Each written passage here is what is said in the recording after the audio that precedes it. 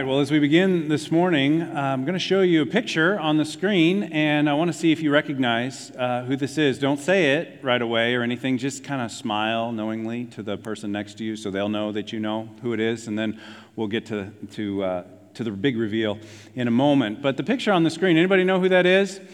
Those of you joining us online, do you know? You can type it in the comments. That'd be just fine, or give it a thumbs up, or a laughter emoji, whatever it is. Okay, everybody got it? Anybody want to say it out loud? Pigpen. I heard it. It's always a big risk when you say, you never know what you're going to hear coming back from the crowd. But yes, this is Pigpen. He was introduced to the comic strip Peanuts in 1953. And from that point forward, pretty much every time you see Pigpen, he's surrounded by this just clamorous cloud of dust, right? And in fact, even when it's raining, there's dust around Pigpen. Like, it doesn't make sense. You would think that the rain would at least wash him off. He's often derided or made fun of by some of the other characters for this sort of chronic messiness, but it never really seems to bother him.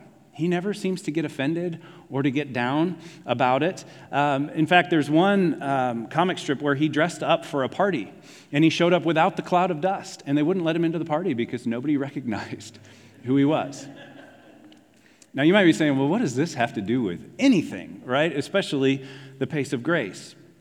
Well, in his book, God is Closer Than You Think, John Ortberg tells of a sort of Jewish tradition or a Jewish blessing. Some have speculated that maybe this is anecdotal. I don't think it really matters because the content is so good of this idea that they would greet each other and they would say, "May the dust of your rabbi be upon you."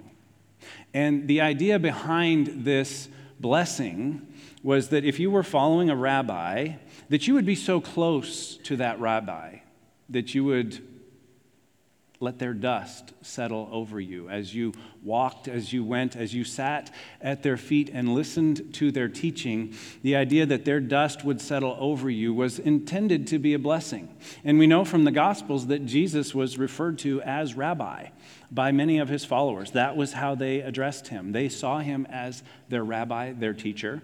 And the idea that they would be so close to Jesus, that they would be covered in his dust, that they would take his invitation that we looked at in week 2 of this series to walk with him, to work with him, to be yoked to him, to watch how he does it, to go when he goes, to stop when he stops, to move at his pace, to sit at his feet, to listen to him, to do what he does. These are all elements of this blessing to be covered in the dust of your rabbi.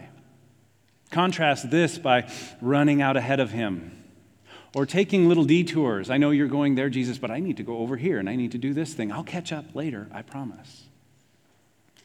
Or maybe sort of squatting at his feet. Say, "Give me something good, Jesus. I got to go do this thing. Inspire me. Teach me something. I got this problem. Can you fix it?" And then we're off, instead of sitting at his feet. Now, I won't get down and sit because I've reached an age where it takes me a while to get back up, and it doesn't always look pretty, and I don't want to do that on camera in front of several hundred people. But this all fits into our series, which we conclude today, titled The Pace of Grace. We've been talking about walking with Jesus in a world addicted to hurry, a world addicted to getting out ahead of him, or departing from him, or just checking in briefly. Are we still good, Jesus? I got to go do this. And learning to walk with him at the pace of grace. And so while today is the last day of this sermon series, I dearly, dearly hope that this is not the last time that you think about moving at the pace of grace.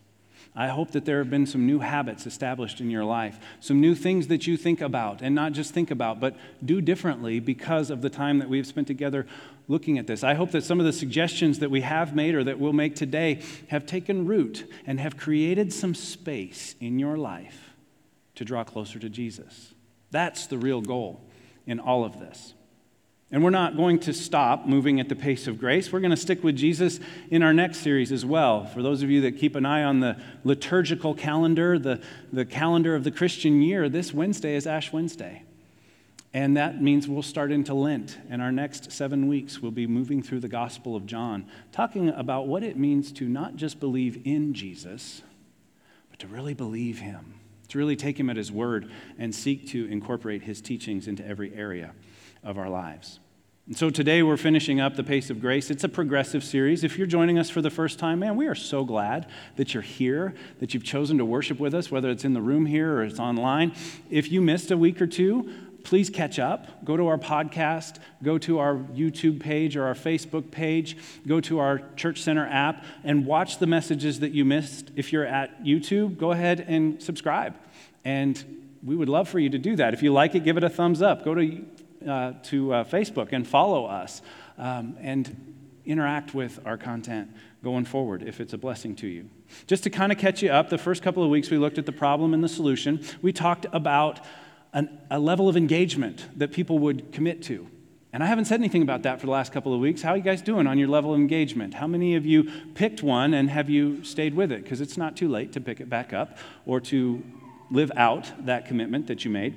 The last couple of weeks, we've been focusing on key spiritual disciplines.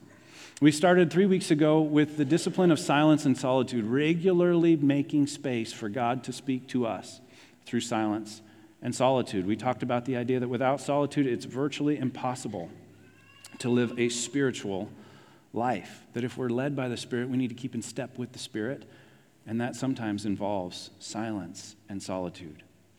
Then a couple of weeks ago, we looked at Sabbath keeping, that Sabbath can be a place for this longer experience of silence and solitude. Sabbath is an opportunity to pause from the frenetic pace of life and devote a day, or if that's too much to start, an afternoon, a morning, a chunk of time that you can grow into for rest, for worship, for this sort of subtle resistance to the pace that the world moves. We looked at Jesus' words that man was not made for the Sabbath was made for man. It's a gift. It's a birthday present that God wants you to open every single week, to be excited about it and to plan ahead for it. Then last week we looked at the topic of simplicity and asking that question, what would Jesus do if he were me? If he had my relationships, if he had my commitments, what would he do? And how can we then simplify our lives? I received more feedback on that message than some of the other ones, especially the comments on trucks. I'm so sorry, truck owners. That's sometimes called conviction, and so I'm just going to tell you, if you got really mad about it, there could be some other message there. But otherwise, I was not picking on truck owners. There's all kinds of examples of things that we just do because we think we need to do, and we don't actually need to do that thing. And we could get by with less, or we could get by doing things differently. Today, we're going to look at slowing. And you might not be thinking of slowing as a spiritual discipline, but keep in mind, spiritual disciplines are those things that help us to make room for God in our lives. And slowing is one of those. And so we'll talk about that as a key discipline of following Jesus. That one of the things I know about dust is that for it to settle on something, that thing has to be moving pretty slowly, maybe even holding still.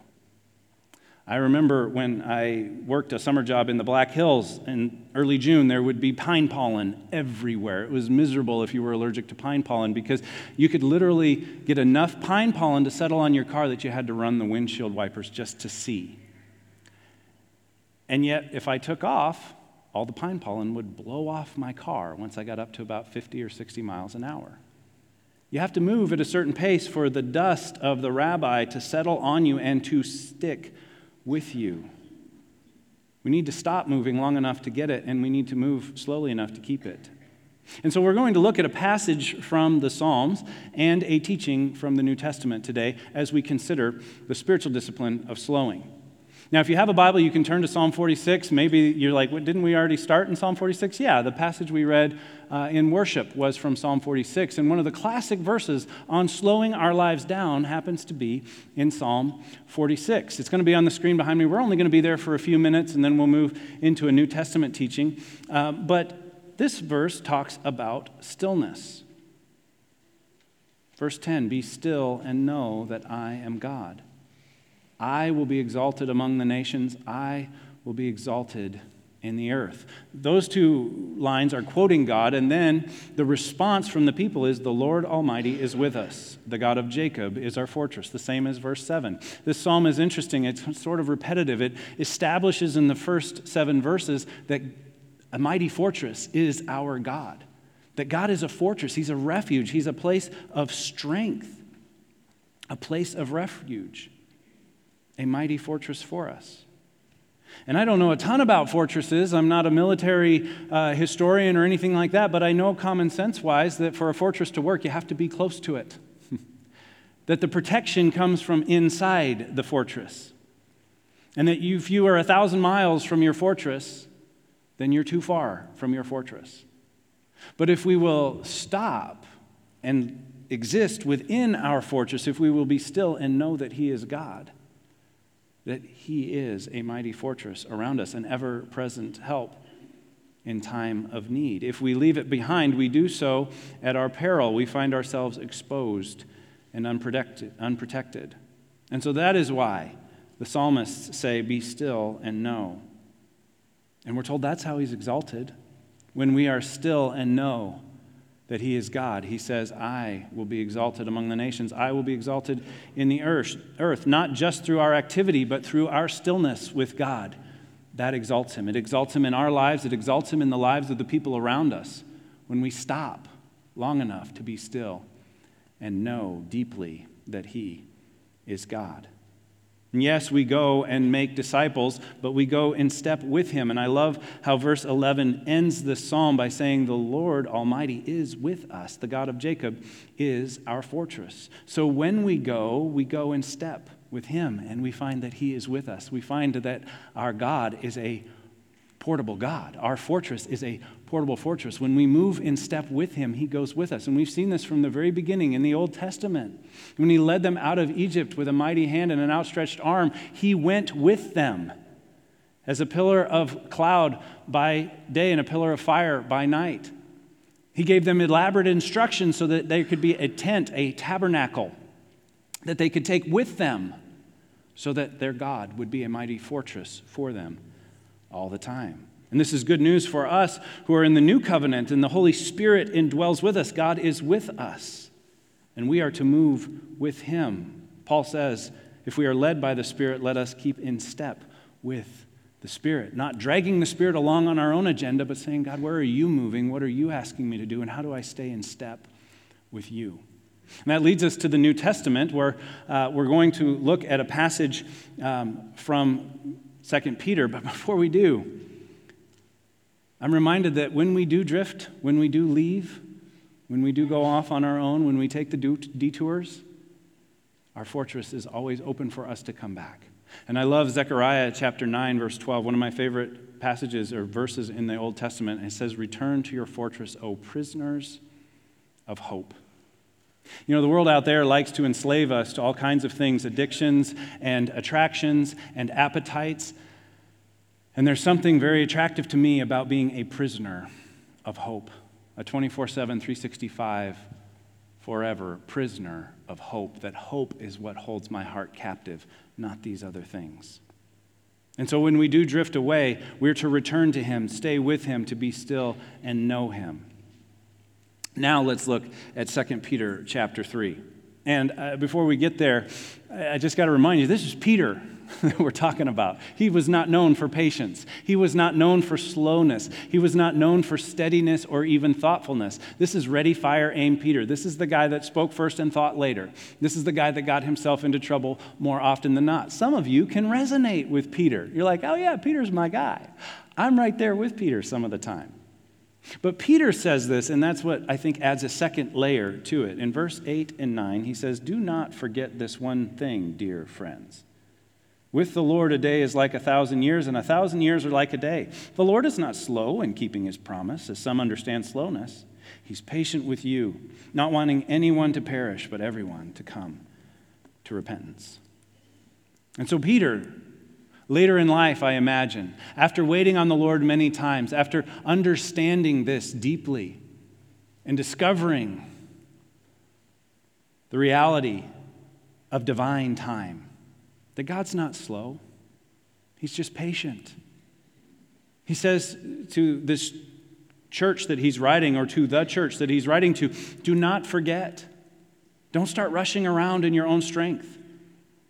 Remember this, that divine time is not like our time. Divine time is not like our linear expression of time. You see, we are born, we have a starting point, and then we live, and we're told in Scripture that we'll live forever, that we are eternal beings. That's why the gospel matters so much.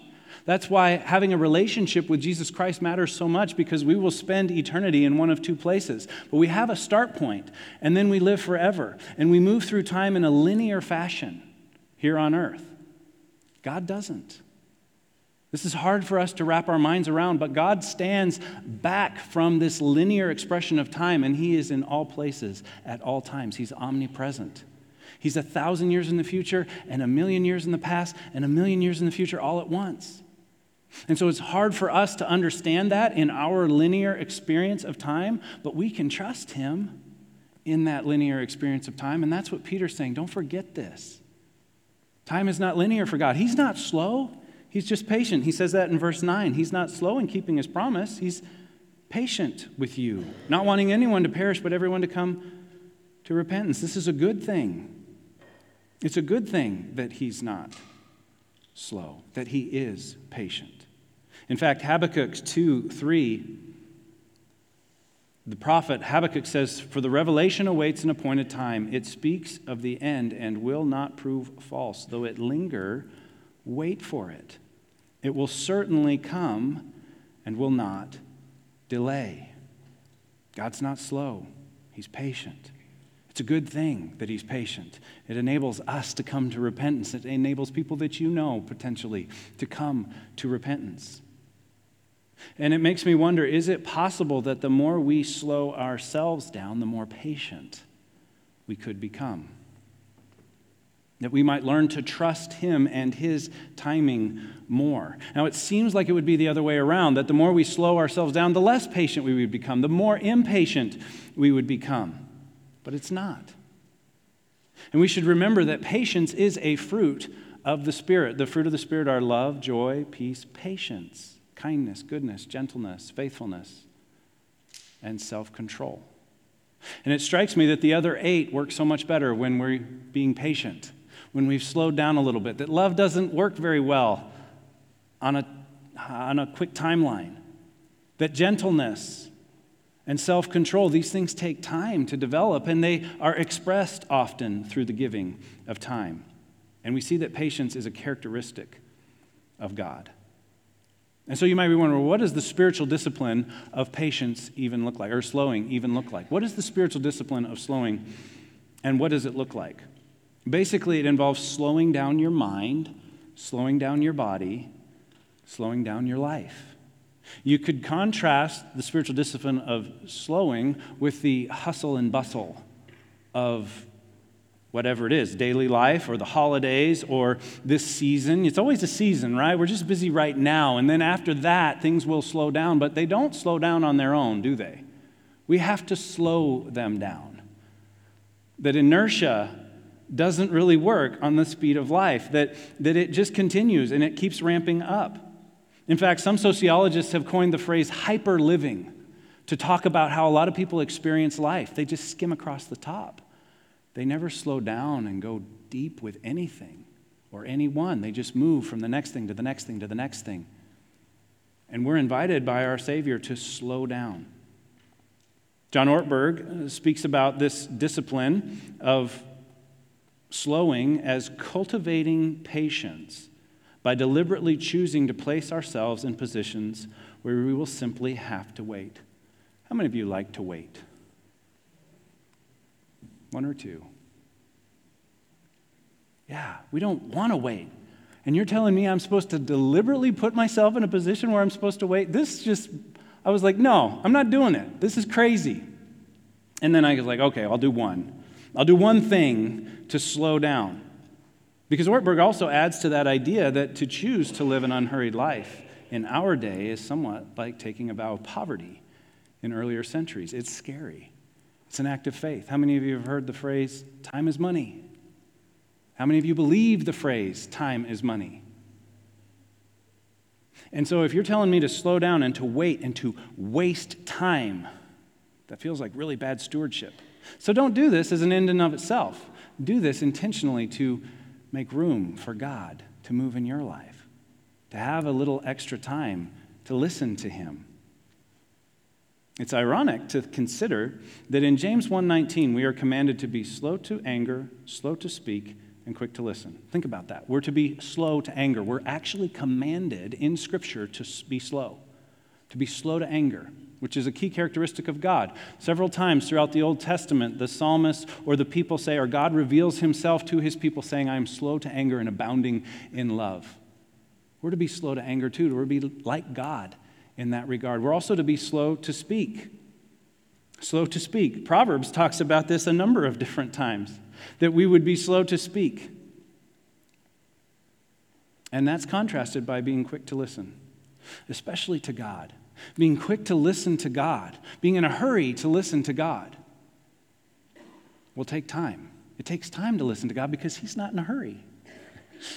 He wants us to sit with him. He wants us to experience his peace and his presence. He wants it to cultivate patience in our lives. And so you could say that a hurried prayer life sounds something like this. Listen, Lord, your servant is speaking.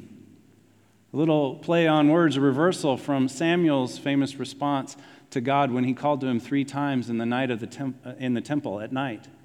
His response was, speak, Lord, your servant is listening.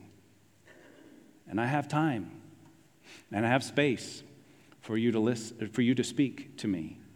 I'm willing to listen. And so I want to give you some ideas on how to experiment with slowing.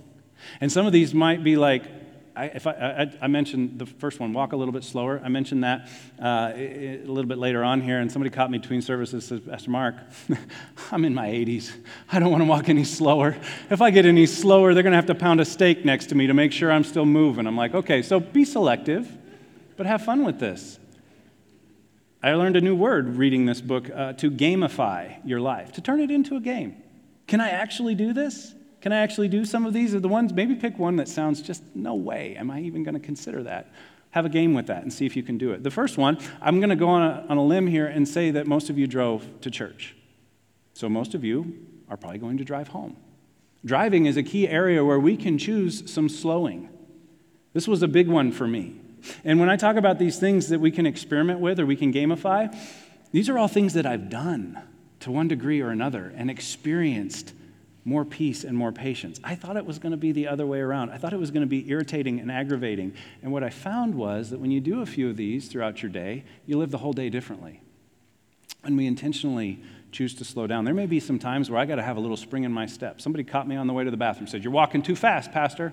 I said, well, you know where I'm going, and I don't have a lot of time to waste. But the first one, driving, just drive the speed limit. See if you can.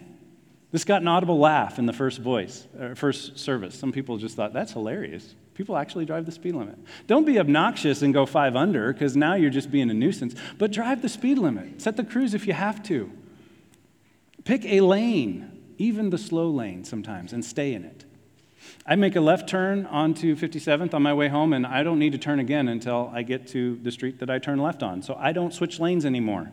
I used to do this all the way across town, whichever one was the shortest. I'd dive into that one. We've got this left turn with no light on the way across town where people get stopped and backed up because there's traffic coming the other way. And I used to always duck over into the right lane and pass them, and whoo, saved a minute. Now I just stop, and I go a little slower, and it's okay. Speaking of stopping, there's these red octagonal-shaped signs that literally say the word stop. Is there anybody like me that's been cruising through those for decades? This has been one of the hardest things for me. I stop accelerating, right? And then I stop braking long before an actual full stop. And I'm really working on coming up to an intersection with nobody but one of those little red signs and actually stopping all the way. And yet, this is changing the way I live my life. Texting, I shouldn't have to say anything about texting, but don't multitask while you're driving. Sending, 3 or 4 or 5,000 pounds down the road at 40, 50, 60 miles an hour is enough. Focus on that. Slow down. Next one is technology. Might step on a few toes here, but technology, billions and maybe even trillions at this point of dollars have been spent to make technology as addictive as possible. Every game, every phone, every app, every single thing is designed to capture as much of your attention as possible, because the more attention they have, the more ads they can sell. And so I would strongly encourage you, this is one of the ones that has borne the most fruit in my life. I turned my smartphone into a dumb phone. I grayed out the screen. I took all my notifications off. I buried my favorite time-wasting apps. I made it annoying to be on my phone. It's irritating to me. It's gray. I hate that. I can't find the things that I want. I hate that. And that's a good thing. And I bet you my phone screen time has cut in half since I made those shifts. So that's one thing you can do. You can put it to bed early and make it sleep in. Like, if you go to bed at 10, put your phone to bed at 8 and enjoy a couple hours without it. And don't doom scroll on Facebook for hours before bed. Don't touch it in the morning for at least an hour. Like, all kinds of neuropsychology and neurobiology is pointing to what that light is doing to us, what that constant tapping and the dopamine that it releases is doing to us, and none of it's good. Schedule your email, schedule your social media, or get off of it altogether. Schedule your TV. Don't just do it because you don't have anything else to do. Schedule it. And if you don't like how much time you're scheduling, then find other things to do. But take some intentionality into this and create empty space in your calendar to do other things and be intentional with those. That brings us to our daily life. You could arrive early for something and then just stay off your phone. Did you know people used to get to a doctor's office or something and they would make small talk with the other people? We don't do that anymore, do we? We all stare at our phones and we do this, or we check, or we catch up on something. And we feel isolated as a result because we never just have small talk with other people. But you could arrive early and not have some distraction. That would be something to consider. Maybe you do walk a little bit slower, or you choose a long line in the grocery store. I've yet to do this. It's still a theory for me. I find the shortest line, or maybe if it is a longer line, it's because there isn't much stuff in those baskets, and so I think it's going to move faster. But I'm always angling for the shorter line. You could single task instead of multitasking, which psychology tells us is a myth. We're just moving between tasks very quickly, but we're not truly multitasking, and so generally we do all of them poorly. You could cook. Some of you, this is a novel idea. What is cooking? It's where you shop from the perimeter and you put the ingredients together yourself instead of going up and down the aisles, finding the one that's already packaged for you. You could even experiment, like on the Sabbath, unplug your microwave for a Sabbath. I got this idea this week. I haven't done it yet. But I'm like, what if when I wanted to heat something up, I had to put it on the stove? Might give me some time to wait. Might give me an opportunity to thank God for that food at a little less than I normally do, a little more than I normally do. Hand wash the dishes. Somebody shared something with me about hand washing the dishes occasionally, and how it reminded them of their grandmother and how it was like this spiritual experience to just hand wash the dishes. What if you did that every now and then? And it slowed you down, but you enjoyed it. And it brought things and experiences to mind. Take a longer vacation if you can. This is something we discovered recently. We used to always just take a one-week vacation. And the way that a one-week vacation works, even if you get both weekends on either side of it, you've got 9 days. And if you're anything like me, it takes you 3 or 4 just to wind down and to stop doing. And so you're 4 days in, and about 2 or 3 days from the end of that vacation, I start thinking about all that's waiting for me and the things that I have to do and what's on my to-do list, and I've got like this 2 or 3 day window in the middle of that. But if you take 2 full weeks at a time, if you can figure out a way to do this without calling in sick, it's amazing when you can have 7 or 8 days in a row where you're not working, you're not producing, you're just on vacation. This also applies to spiritual disciplines. That these aren't microwaved things. That we've talked about these spiritual disciplines like silence and solitude. That's what the S&S is. Regular silence and solitude. Plan it. Slow down. Stop. Don't microwave the silence and solitude. Give it some time. Take a Sabbath or work your way up to a Sabbath. Maybe you think there's no possible way. We'll start with the morning. Start with an afternoon. Build into that. Do what you can until you can do what you couldn't. Journal. Take the time to write things down. Take the time to read what you wrote. and remember, do a monthly review, an annual review, and remember what was going on in that season of life and how God was present with you, an ever-present help in time of trouble. Experiment with listening prayer or breath praying. This is something I've done when I get anxious or when I start to feel overwhelmed. I breath pray through the fruit of the Spirit. And so I say, Holy Spirit, fill my life with your love. On the way in, nice and slow. On the way out, I say, let your love flow through me to others. And then I do that with joy and with peace and with patience. And it slows me down and it reconnects me to Him. Seek to build simplicity into your schedule. Last week we talked about leading a happy, cheerful revolt against the spirit of materialism. Today I want to encourage you to lead a happy, cheerful revolt against the spirit of faster is better. Because we live in a world that is just turbocharging everything. And yet I think sometimes we could be invited into a cheerful, happy revolt against the spirit of the world around us that says faster is better, because sometimes it just isn't. It certainly isn't in relationships and not in our relationship with God. So I want to encourage you to maybe schedule a breakup with busy, especially if you're really busy all the time. Like, break up with that. Break up with busy. Break up with hurry. I heard a testimony and somebody said, I was married to busy, and it was spiritual adultery. Because I'm called to be the bride of Christ. And if I'm married to busy, I can't be faithful to Him. And so it will cause some changes. Some of this might feel uncomfortable. It might hurt at first. Pruning hurts. But it adds to fruitful obedience in our lives. When we choose to abide with Christ, He might say, this thing, it might look good from the outside, but it's not bearing any fruit in your life. It needs to go. And so there's some pruning that takes place, and that hurts at first. And yet, it enables us to bear much fruit that will remain. And so what's the bottom line today? The bottom line is that the pace of grace leads to a stiller place. The pace of grace leads to a stiller place, a place where we can be still. That if we're walking with Jesus, that's going to involve stopping with Jesus sometimes, getting away with Him to a quiet place by ourselves. And if we choose to make room for Him in some of these key areas, in some of these key ways, we might find that we are returning to our fortress as prisoners of hope. We might be reminded of what we actually hope in. We might find Him to be a refuge and a place of strength in our lives.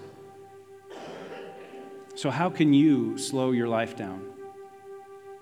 How can you cultivate patience and trust in the midst of your life? Experiment. Play a game. Enjoy it. Have fun. Say, could I actually do this? What would it look like? And be attentive to what God reveals to you. And give Him some space for the dust of your Rabbi Jesus to settle on you and to settle over you and to remain on you. Will you pray with me? Heavenly Father, we are grateful that you love us so much, that you desire that we would move through life at the pace of your grace. Help us to believe that we're enough, even when we're slowing down, even when we're not over-functioning. Help us to rest in you. Help us to be still and know that you are God, to know it deeply, and to allow you to be exalted in our lives as we move at the pace of grace, as we slow down and make room for you to speak to us. We love you, Lord. It's in Jesus' name we pray. Amen.